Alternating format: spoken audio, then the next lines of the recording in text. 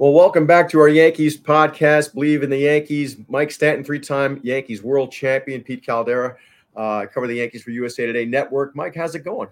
Hey, it's going great. It is definitely summer down here in Houston. I think it was like 98 yesterday. So we are done with the spring. It's time for the heat. Yep, and we haven't gotten all that heat yet in New York, but you know what's coming. And speaking of bringing the heat, this is the week we're taping this. Yankees and the Mets are meeting up in the first round of the Subway Series. This one at Citi Field. And just curious, Mike, what stands out in your career when you think about playing for both sides in this Subway Right? Series? Yeah. It's so fascinating to see what the fan reaction is. As a player, you play so many games, you play so many different opponents. When you're playing in the Bronx, you're playing in the Pinstripes. You have so many rivals. One really doesn't take precedence over the other. You go back to the last time the last time the Yankees were really, really great. The last dynasty. Back in the late 90s, it was really the Red Sox. But the Mets were good. We played, the ultimate Subway Series, which was the World Series in 2000. And really, you look at it as a player, you really can't get more excited about one than the other until you walk into the stadium and you got 50,000 screaming fans. And then you really draw in the energy from the stadium itself and from the fan bases. And I think that's really, why do we still have interleague play? Why do we all of a sudden now play every major league team? It's because, interleague play still sells. I mean, it's still, when the Yankees and the Mets get together, they still draw better than any other time. And ultimately that's what it's all about. So we started it back in 97 for the fans, and we're still doing it for the fans. Personally, I'm kind of an old school guy. I like the idea of having two separate leagues. We can get into it about the rules and stuff like that another time, but I like the idea of getting to the World Series and you haven't played that team at all in the season. Well, that's going to change this year with everyone playing all 29 other teams in Major League Baseball. But the Subway Series was always just an absolute blast, whether it was in Yankee Stadium or it was in Queens. And it still is. It still is. So it's been a long time. Yeah. But yeah, there's nothing but fond memories. No, I'm with you about the separations of the leagues, and that we're going in the total opposite direction. But growing up in New York City, as a baseball fan, you always dreamed about the one day if the Mets ever play the Yankees in the World Series, how crazy it would be. And then we got, as you said, interleague play in 1997, and that was exciting. Before that, you only had what they called the Mayor's Trophy game, an exhibition game that was played annually between both teams, and then they sort of suspended it and then brought it back again for a short time. Right. But as exciting as that was in 97, I thought it took a little bit away from that Subway Series, just for me, no doubt, as a baseball fan growing up in New York, because you were building up to how is that going to be the first time these two teams played together in a meaningful series in a World Series, obviously.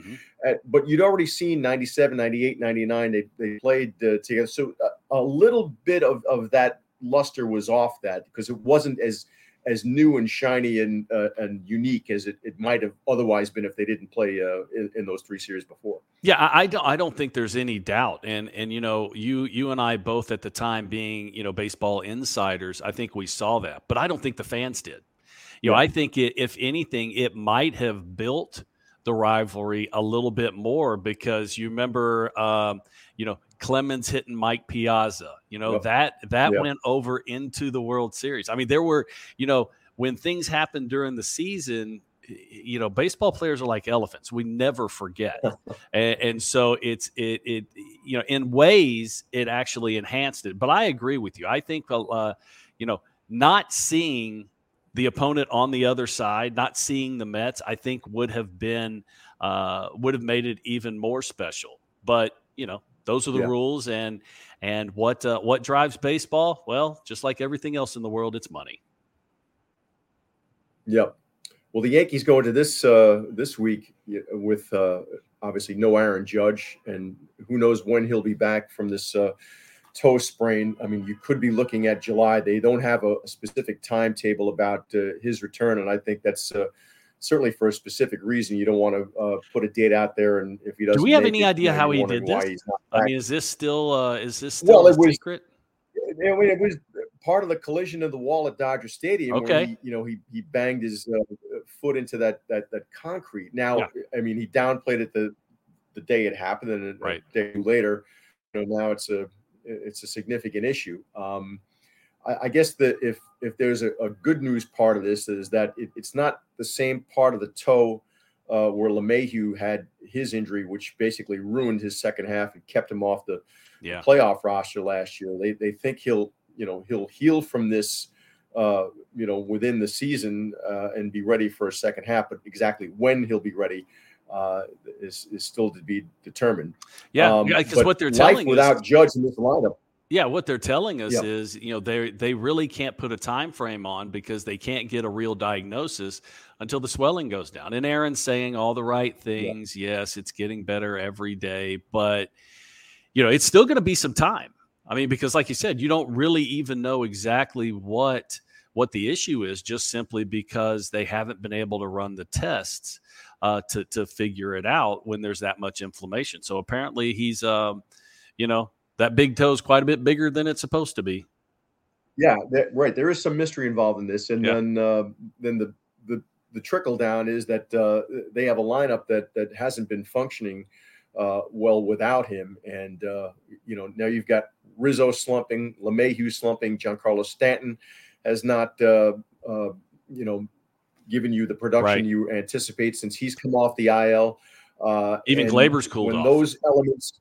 Yeah, and when those elements aren't firing in your lineup without Aaron Judge, it's hard to win games, Mike.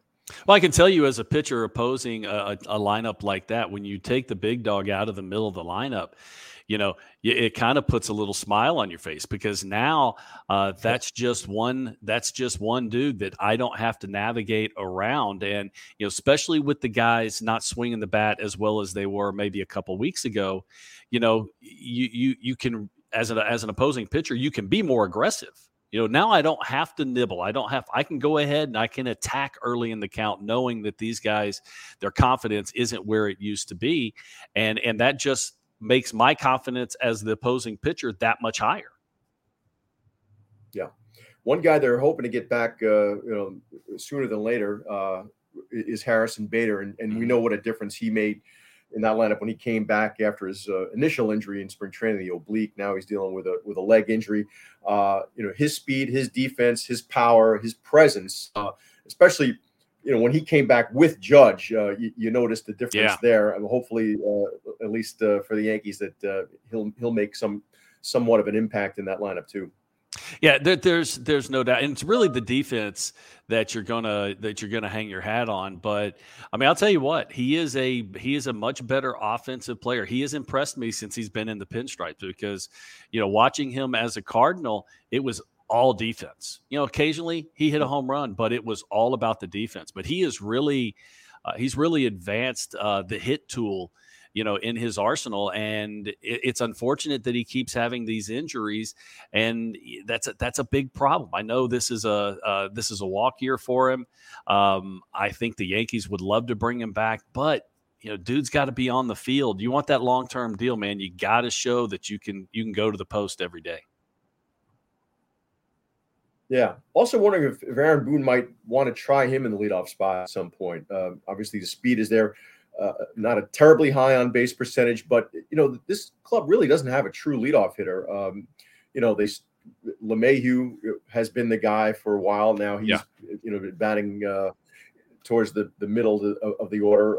Gleyber Torres was there for a while, and also another guy who's not known for on base, but his walks have been up this year. He's been a lot more selective at the plate this season, and he's been the choice more times than not. But I mean, maybe you give Bader a shot up there. I don't know how you feel about that.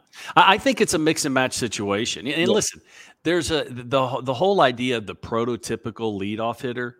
There's only one or two or maybe three in all of Major League Baseball. The what we've done is because a lot of the hitters are similar hitters, which is they want to hit the ball in the air, they want to hit the ball out of the ballpark. You kind of I kind of jokingly and been calling it this for years. It's kind of a little league lineup. Meaning you just stack all the good hitters together. Hopefully you can string a couple hits together, get a couple guys on, somebody runs into one. So I think Aaron's going to do what he's been doing. And to me, whoever's hot's up there.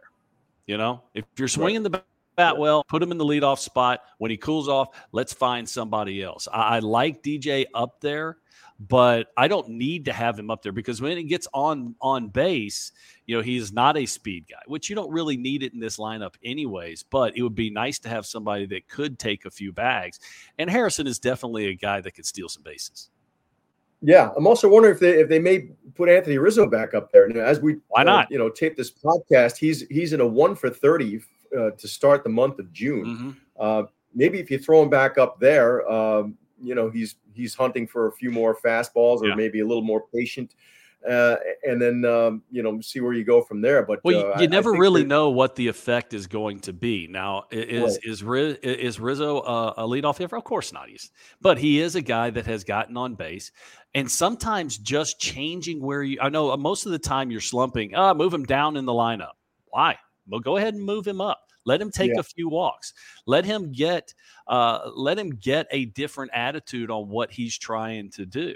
Right. I know that when down here in Houston, when AJ Hinch put Springer in the leadoff spot, Springer just blossomed into one of the better hitters in the sport. And the crazy thing was, it actually calmed him down because now he's actually even though he's leading games off with home runs and everything, he's still thinking, oh, well, I just need to get on base for the guy behind me. It changed his mental approach. And for Anthony, he's probably not going to change his approach, but it just may give him like a fresh start mentally. A lot of times it's not necessarily what the reality is. It's what the perception of the reality is. A lot of times baseball players are trying to trick themselves mentally into getting into a certain place. And maybe that's what Anthony needs to get back on a roll. Yeah. And he's batted leadoff before. He's batted leadoff for the Yankees in postseason games. So, certainly he has experience there, and he's Anthony Rizzo. Right, you can bat him anywhere. In the last couple of minutes we have on this podcast, just to go over a few injury things. Carlos Rodon has been throwing live at Yankee Stadium. Finally, it seems like he's finally crested from that back injury and is now fingers crossed. Headed towards a minor league rehab assignment. Now, this is still a guy who is basically into his second spring training, right, and still has to build up innings to get back into this rotation. So you're still looking at early to mid July, probably at the earliest timetable. But at least things are trending well to get Rodon back in that rotation. Yeah, he is going in the right direction. It's been a slow process. He's crossing hurdles, but he's only halfway through the race to get back to where he needs to be because he still has to first obviously stay healthy, Captain Obvious, but then he also has to, he's got to progress and build arm strength and do everything so there's still, he's still down the road, but at least there's positive news. At least he's moving in the right direction, which is getting back on the bump, getting back on the mound for the Yankees. Yeah. And in the bullpen, they could have Ian Hamilton back in there later this month. And I think that's actually going to be a key re-addition to this club because he had, a terrific 6-7 weeks going from a non-roster situation to impacting the bullpen in key spots. And right now you've got, Michael King has hit a bit of a speed bump here. This is still a bullpen that is missing some key arms that they anticipated having when they began this season in Lou Trevino and Jonathan Loaizaga. Clay Holmes is he's had a real good run lately. Marinaccio is a little in and out. So if they get Hamilton back, that's a good stabilizer to bring into the seventh inning situation. Yeah, not necessarily a household name, not a guy with a long track record, but has good stuff and has shown that he can handle the pressure. And listen, it doesn't matter how good your bullpen is. It doesn't matter how good your rotation is. When you can get a viable weapon in the pen back, it's always a positive situation. And with the way that bullpens are used now, with the reliance on the bullpen, not so much the reliance on the rotation, starting pitchers going 5 and dive. Now, all of a sudden, you need as many arms down there as you could possibly get. So, yeah, we'll keep our fingers crossed that he can get back in there and he can pick up where he was when he was throwing the ball so well earlier coming out of spring training and making the team. Right. Yeah. It wasn't an arm situation. Right. So, but obviously the Yankees have got to pick it up offensively, and they've got to do it without Aaron Judge in there. So that's the state of the Yankees right now. They'll be heading into Fenway Park after this series, and next time we will get some of Mike Stanton's memories of pitching in that rivalry too. On both sides. On both sides. Both sides again. Yes, yeah. Exactly. All right. Well, that'll do it for this edition in our Believe in the Yankees podcast. Mike Stanton, Pete Caldera. Thanks for listening. Thanks for watching. We'll see you next time. Adios.